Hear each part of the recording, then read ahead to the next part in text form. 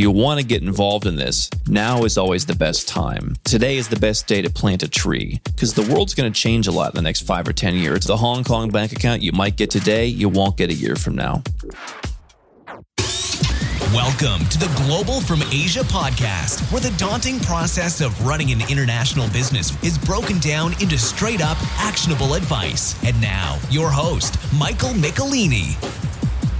All right, Global from Asia, episode 178. How you doing, Claire? I'm doing great. How about you? I'm good. It's Friday, end of day, as we record our intro for this week's coming show. And we are also feeling like event planners. There's like so many amazing events coming up. We have TechCrunch Disrupt coming to Shenzhen, China, and we also have Rise coming in July. So it's just going to be an amazing couple of months. And Global from Asia's gotten the opportunity to have some pretty cool side events and other activities happening during both of these conferences. So if you guys are in town for either of these massive conferences, don't forget to check our events page. We're working hard on adding more amazing events for those that are coming out to the region. So Claire, how can people find out? Or we'll link on the show notes, but what's going on with you? You excited about these events? Yeah, I'm really excited. So the link is expert.globalfromasia.com.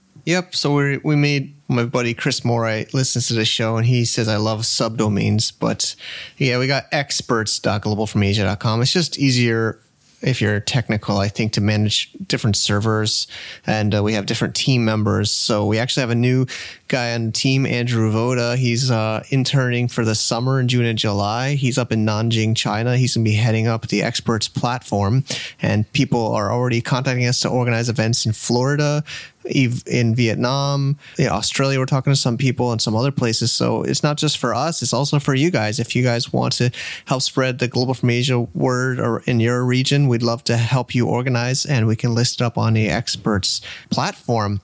All right. And what's your plan this weekend, Claire? Just going to, I think there's an event called like Keepies or something. Yeah, HitCrunch.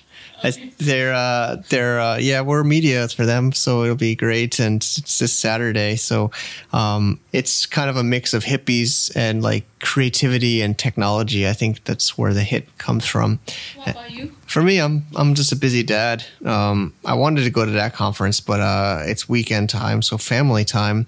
I will be. I don't know. I've kind of let my wife control my weekends now. It seems. Sounds nice. It's nice sometimes. I get my mornings to write blogs for Global from Asia, and then afternoons I'm kind of at the mercy of the family. But cracking up over here. All right. And last weekend was Miles' birthday. We had Peppa the Pig and Thomas the Train birthday cake. So there was like a train literally going around the cake as it was as the candles were there, and there was pigs on the top of Peppa the Pig. So Miles is really well taken care of here. Yeah, I think Miles loves train a lot. Yeah, he loves trains. We're like surrounded by these trains, and he's always screaming train. Have to get him on an interview sometime about trains. Yeah, sure, definitely. Okay, and now for this week's show, we have with us the founder of Nomad Capitalist, Andrew Henderson. He also came into town for the Cross Border Summit last month, back in April now, and was a really well-received speaker and shared a lot of great information. So we have him on the show. For those of you guys who don't know Nomad Capitalist, it's all about kind of like not being trapped to be where you were born for your taxes. Or Claire, what do you say? It's like a global citizen. I think that's his topic for Cross-Border Summit. Yeah, so it's being a citizen of the world. And, I think Global from Asia kind of hints about this too in some of our topics, but he's purely focused on, residency and going where countries are welcoming you, not being stuck where you're born just because of that. So we share more into that and talk a little bit about some things he learned from his father, the 5 magic words, citizenships, renouncing citizenships, passports, all this fun stuff, governments. It's a pretty wild conversation. So I hope you guys enjoy, and let's dig in. Yeah, sure. Thank you, everybody, for tuning in to another Global from Asia podcast. We are post-cross-border summit, and it's just a few days off after the conference, and we have with us one of our most popular speakers, Andrew Henderson from Nomad Capitalist. Thank you for being here, Andrew. Mike, great to be with you. Great to be with your folks at the summit as well. It was a great time and really a tremendous event. Thank you. Yeah, it's been you had said you hadn't been over to Shenzhen, China for, you said 6 years, right? Yeah, I used to spend so much time in China, and lately, I've been going a lot of other places and doing a lot of other things. It's amazing to think that it's been 6 years since I've been in Shenzhen. I think 5 years since I was in Guangzhou. Now I'm in Beijing. It's been a long time since I was here. And there's so much going on, and you practically don't recognize parts of these cities. So, global from Asia, more important than ever before, especially in China. Totally. Great. So you're what are you doing on this back in Asia or back in China? Any specific agenda, banking or pleasure or both? Yeah, what I try and do at Nomad Capitalist is some folks know, an extension of what I personally as Andrew do. And for the last 10 years, I've been trying to find the best places to live and do business and bank and run my company and all that. And so I'm back in Asia for about a month. I was in Mongolia, kind of checking that out. What are the opportunities, both on the personal side? Can I become a Mongolian resident? Can I bank in Mongolia? As well as what are the investments?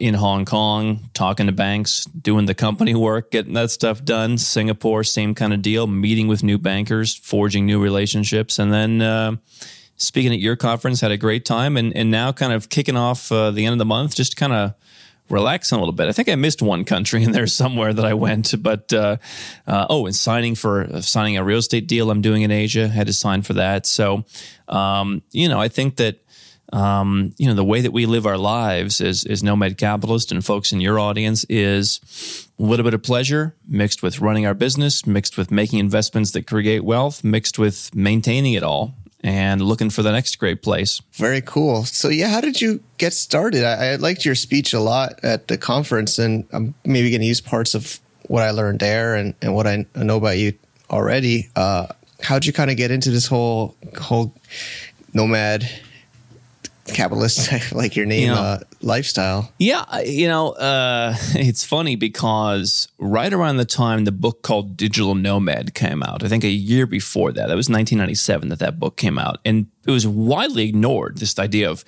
people are going to live and work around the world. Everyone scoffed. And the year before that, I was 12 years old. My father and I were talking, and he said, he saw some of these trends coming. He saw that the United States would be less significant. He saw that Western economies would be less competitive. There'd be less money in the West, more opportunity in the East, in places where you are, like Asia and China. And he said, Andrew, don't feel like you have to stay here just because you're born here, just because your parents are here. You have to go where you're treated best. And it's been those 5 magic words, I call them, that have really defined what I do, which is, as I said, looking for the best places to do everything. And what I adapted from what he told me was that that's not just one place. We're in China and we have trouble getting on Facebook and stuff like that. Yet China offers other great opportunities. So maybe it's a place to live. China's not for everybody. It's a place to do other things. It may be a great place. And so there's not one great place. In every aspect of my life, I was determined to go where I was treated best. And that really came to light about 10 years ago when I was in the U.S. and running a business after basically flunking out of college. And I was 19, 20 years old, and it was starting to take off. I was making a couple $100,000 a year. And then I got hit with a tax bill. And I always knew about, taxes, and I always grew up kind of saying we should have lower taxes. But you don't really understand it until you see, I owe $75,000. It's right there. There's, it's my $75,000 now. It's not theoretical. It's my money. It's in my bank account, and now I have to pay it. And I went back to go where you're treated best. And I said, where can I go and pay less tax? Where can I go and have a better bank? Where can I go and enjoy life more? Meet, women who are great and, who like the fact that I run a business at 21, which was difficult for me. And so it's kind of been a 10-year journey ever since. Very, very cool. Yeah, I mean, it's the hard part, though, would you say, is keeping up with the changes, I would say. I mean, for those listeners that have, this is overwhelming amount of information that, you're sharing on your channels and I'm sharing. And I don't know if you have a good solution for, keeping on top of where to stay treated best. Or, I mean, I guess it's like kind of evolving, right? Would you say? Well, that's the nomad part. And it was fun to go to Mongolia and see the history of Mongolia. Obviously, a very nomadic culture where people go to where the food is. They go to where the conditions are the best. And people look at my schedule sometimes and they see, 14 countries in 2 months, and they think that that's the nomad. No, I look at myself as the chief nomad, and there may be guys who are in your position who say, you know what, I'm going to be based in Shenzhen, China, and I'll travel from there and I'll run my business, but I'm not going to go to 14 countries in 2 months or 32 in a year, and that's okay. The nomad part is keeping up with the trends, that when you're on part of the Mongolian steppe, when you're on the prairie and there's no more food, you got to move. And so what I try and do with people I work with personally is say, let's think ahead 5 years. Let's observe the trends that I see, i.e. that offshore banks are becoming more and more difficult to deal with. Traditional offshore, like in Belize, Mauritius, Seychelles. I think that those banks are going the way of the dodo bird. So let's stay away from that. Let's, go to places where the trajectory is up. And so that's really the way I look at things is, which direction are things going? Is it becoming easier and more competitive and more friendly and more business friendly and more wealth friendly? Or is it going the other direction? And yeah, there are some places like Hong Kong that are still super wealth friendly, super business friendly, but they're kind of slowly trending in the wrong direction because it's hard to open bank accounts in Hong Kong. And so how do you keep up? I mean, there's two ways. There's the way that I've done for 10 years, which is kind of going out there and just doing it. And I've spent a little over $1 million investing in resources and trainings and meeting people and lawyers and everything else. Obviously I offer a service to a very small number of folks who want to kind of figure out, hey, how do I set this up to work for the next 5 to 10 years? But sure, I mean, when you decide, I don't want to pay taxes legally, I want to bank offshore legally, I think that obviously some things are going to change. By the way, some things are going to change in your home country. Banks in the United States come and go. Tax laws in the United States change. So there's this idea that if I just stay where I'm at, nothing will change. No, you're just more used to it.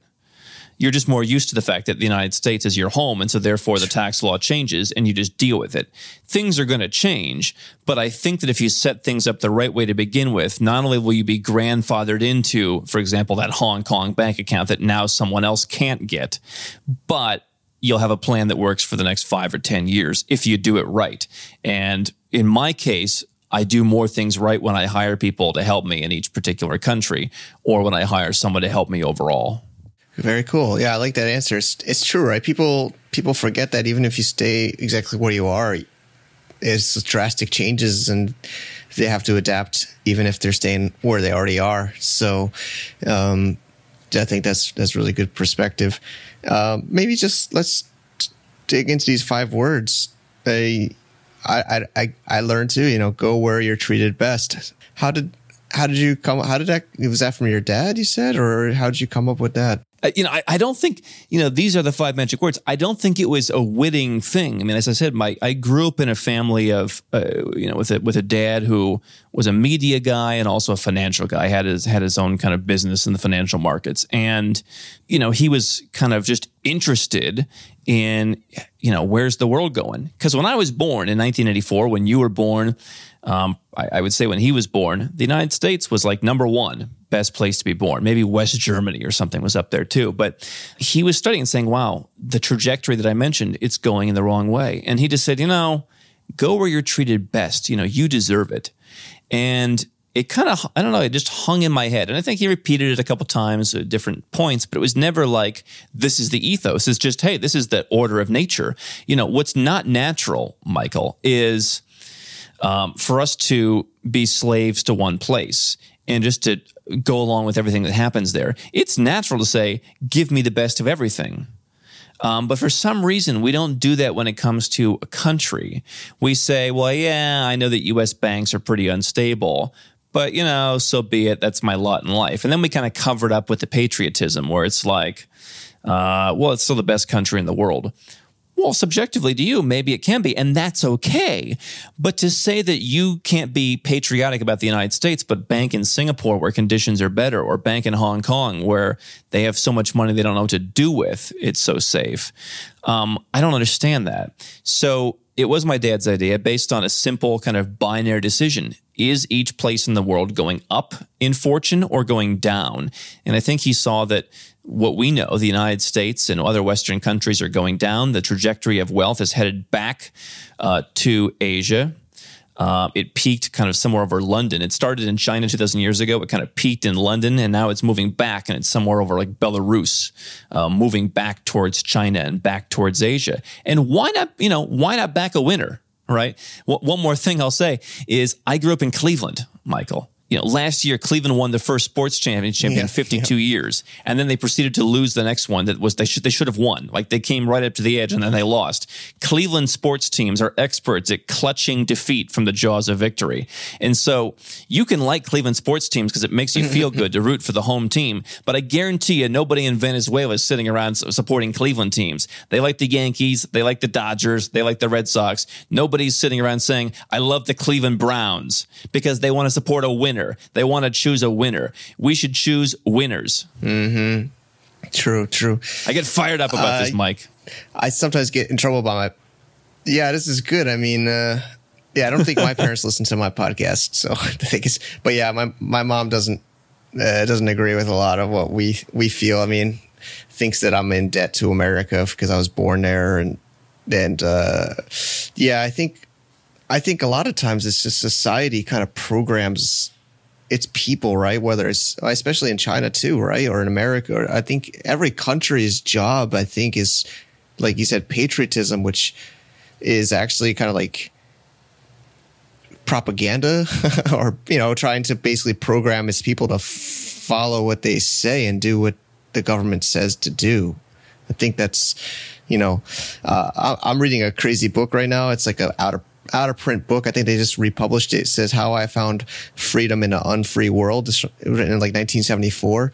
But yeah, I mean, society and a lot of these things try to make us feel like we're being selfish because we're taking care, of what's best for ourselves and maybe if we have a family, or if for me, I have a family. So it's, I don't know what I'm sure you can get fired up about you probably got a lot to say about what I just gave you, a few different things. How do you deal with these people that are very patriotic? I guess we just got to ignore them, or we can't ignore them, but.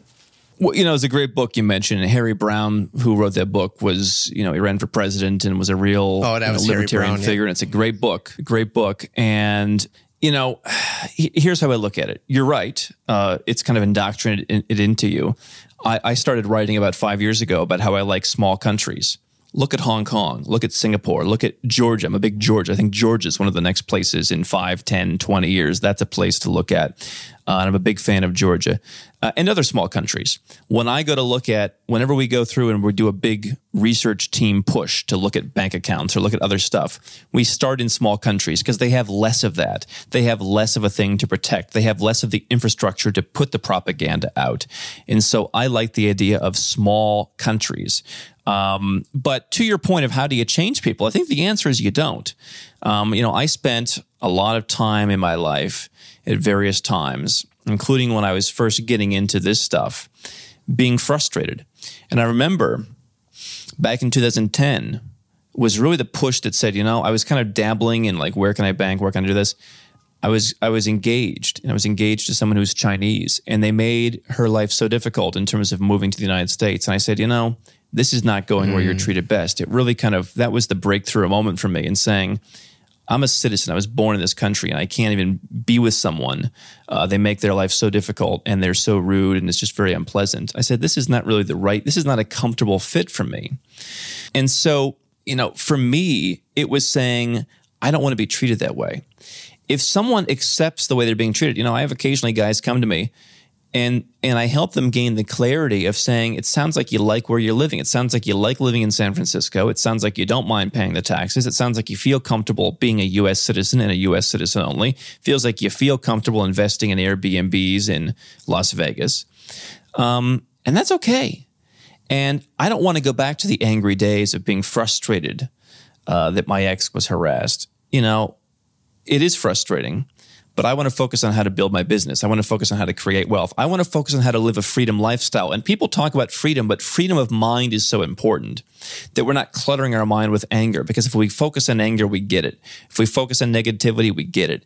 My greatest successes in getting passports and investing and making great deals and accomplishing stuff have been when I am not focused on the anger. So I say, if someone comes to me at Nomad Capitalist and they're saying, I'm pretty happy, but tell me why I should get a second passport. I say, it can't come from me telling you what you need it. It needs to come from you saying, I want lower taxes because here's what I'll do with the money. I want a second passport because here's how that'll help me. I want to invest overseas because here's how that'll help my net worth.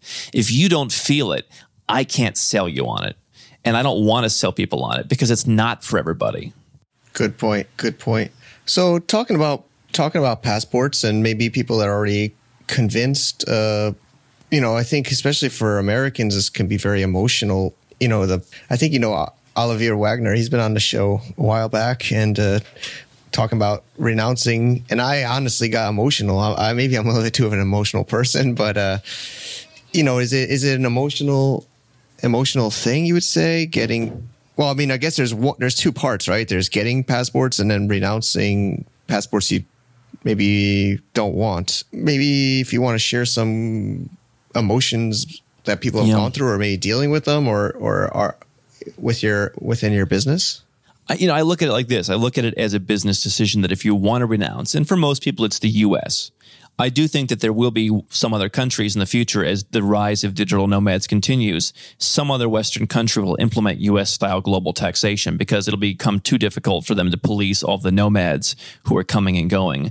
And they'll just throw their hands up and say, let's institute this. So for right now, U.S. citizens are the ones who talk about renouncing. In our lifetime, there will be others, I think. But I think that working with two guys who are doing it right now, they made a decision. They thought about it. They dealt with the emotions. And once you decide, you can't look back. I mean, that's one thing that I've done in my life that served me well is I don't look back. I don't regret. And I think you have to go in knowing that the worst case scenario is you're not going to go back to the United States. It may be unlikely, but you know, if more guys like Trump are in charge, maybe they'll change it to say you're not welcome if you renounce. But that said, I'll tell you where the clarity comes from, Michael, is back when I'll tell you, my angriest and kind of all that was before I had a lot of the puzzle pieces in place. Now that I have the second citizenship, so I can look and I can say, you know, let me look at this objectively. We are emotional coming from the United States. You know, you go to parts of Eastern Europe where I hire people. They're tough. They're steely. They're tough. You know, we're not as tough. We're very emotional. We cry on television. You watch Shark Tank. Every episode, someone's crying now. True. You know, we're emotional people. And you know what?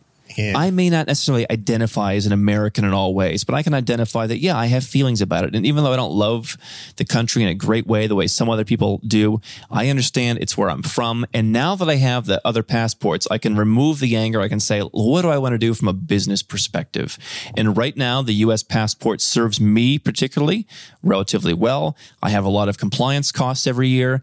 But being a U.S. citizen sometimes has helped me out in situations. I had a better situation with a bank recently where I was able to be treated much better than I would have been as one of the other citizenships because Americans are still trusted. So, you know, if for someone who's an employee or running a $20 million business, U.S. citizenship may want to be renounced. But I think that some people who aren't at the position where they have the clarity yet talk a lot about these existential concepts. Do you need to renounce? I say get to the point where you can, get the second passport, and then say, do I need to? And for me, I paid about 1% of my income in tax last year. None of it went to the United States.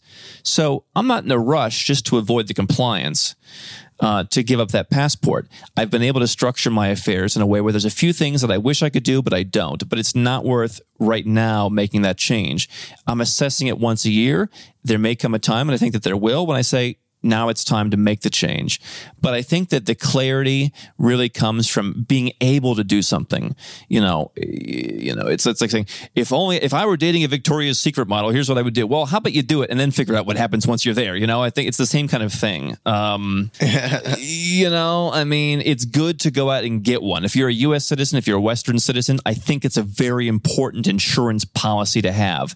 Get it, and then, as I say, go as far as you can see and see further. Deal with the decision then, once you have all the puzzle pieces in place. Yeah, that makes sense. So that's great. So maybe some of your trends you've been seeing. I remember following you on Facebook during the Trump elections and your spike in traffic, for people searching online, and the Canadian immigration site crashed. Then too, some other things were happening. It's Trump's been around a few months now, more than that. What's been happening, from the data you're seeing, just maybe globally, but maybe if you want to, just what you're seeing. Well, we have 4 million people a year that come to our site, and I think that makes us, by most people's standards, the number one site for this stuff. So it's exciting that it's growing in a way that 4 million people wouldn't have been looking at this stuff 10 years ago. But included in that is when Brexit happens, when Trump gets elected, when something crazy in India happens, and other events around the world. We do have spikes in traffic. We'll see if Marine Le Pen gets elected. Are people going to be afraid that their French passport will no longer be part of the EU? Here's what I found in that. We had, maybe 100,000 extra people come to our site after Trump gets elected, and that's just kind of a spitball number. And we had, I think, probably thousands of extra applications. Normally every month I get like 3,000 people who apply to, work with me personally. I take on 5 of them. And we must have had double that month from people just going and saying, holy cow, I need a solution. And you know what? It didn't do a single thing for me, because those are the people who were being emotional, whether it's Brexit, Trump, whatever. They don't really want to fix anything. And I know where they're at because I've been the complainer who doesn't do as much. Removing the anger, removing the frustration is the biggest path to action and actually getting the stuff done so that you can get the end result that you want. These people don't want to leave the United States. They don't want a second passport. It's an outlet for their emotions, because not one of them said they're willing to invest in the process. Well, I can tell you, Mike, if you don't invest time and if you don't invest money, you've got nothing. You've got nothing. So the trend that I see is a lot of people are being worried. But what's different from China, Russia, the Arab world, et cetera, is those people generally approach it with the decision process that I talked about. It's a business decision. They sit down, they think about it, they work through the emotions, and then they say, am I willing to pay $100,000 for a second passport? Am I willing to go and live somewhere else and become a citizen in 5 years? What's the best path? Whereas those of us in the West, who I think get a little spoiled, we just kind of freak out and whine and complain and don't do anything about it. And so the people who are frustrated that Trump got elected aren't the people that I work with that want to lower their taxes. They want to go and live in Canada and also pay high taxes. And so I think that, again, having the clarity of why are you really doing this is important. In terms of trends, I think that it's becoming harder. More countries, banks like Hong Kong, we talked about at your summit, are becoming more difficult to deal with. So I think that the trend that I see is if you want to get involved in this, now is always the best time. Today is the best day to plant a tree, because the Hong Kong bank account you might get today, you won't get a year from now. And building those tunnels, as I call them, gives you the options later in life. So even if you don't have a lot of taxes to save right now, even if you're not ready for a second passport, I think that putting the roots in place is important, because the world's going to change a lot in the next 5 or 10 years. And I think that immigration, banking is going to be a lot more difficult. Yeah, I would totally agree with that.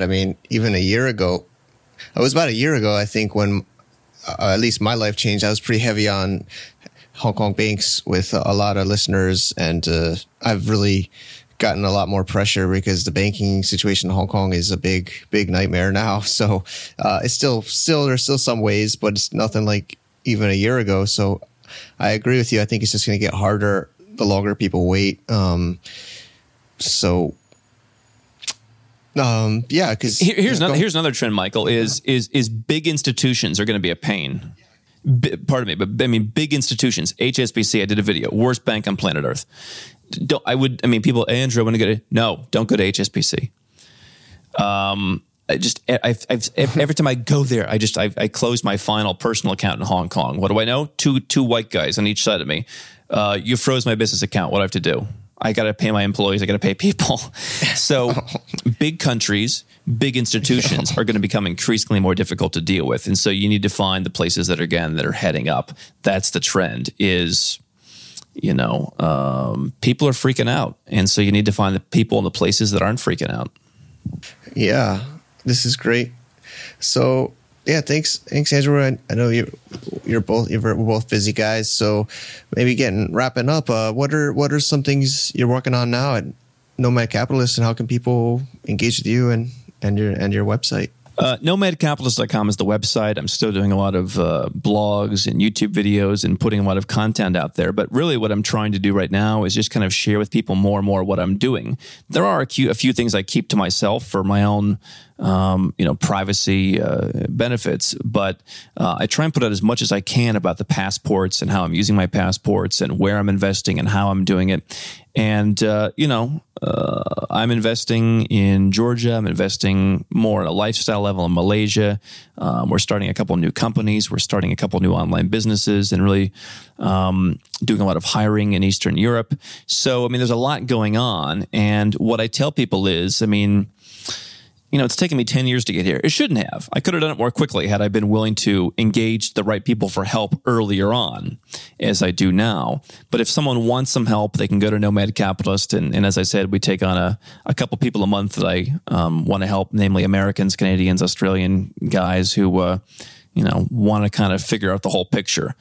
Obviously, there's guys who they know how to get a Dominica passport, and they don't know how it works with anything else. But what we try and do is tax plus residency and citizenship plus investments plus lifestyle. How does it all work together? And so I think that's my perspective. If people want to kind of get some help with that, we have that offer on the website. But if someone's just kind of trying to dive in and see this whole world of offshore internationalization, we've got 1,500 videos and blogs and everything else to kind of get your toes wet.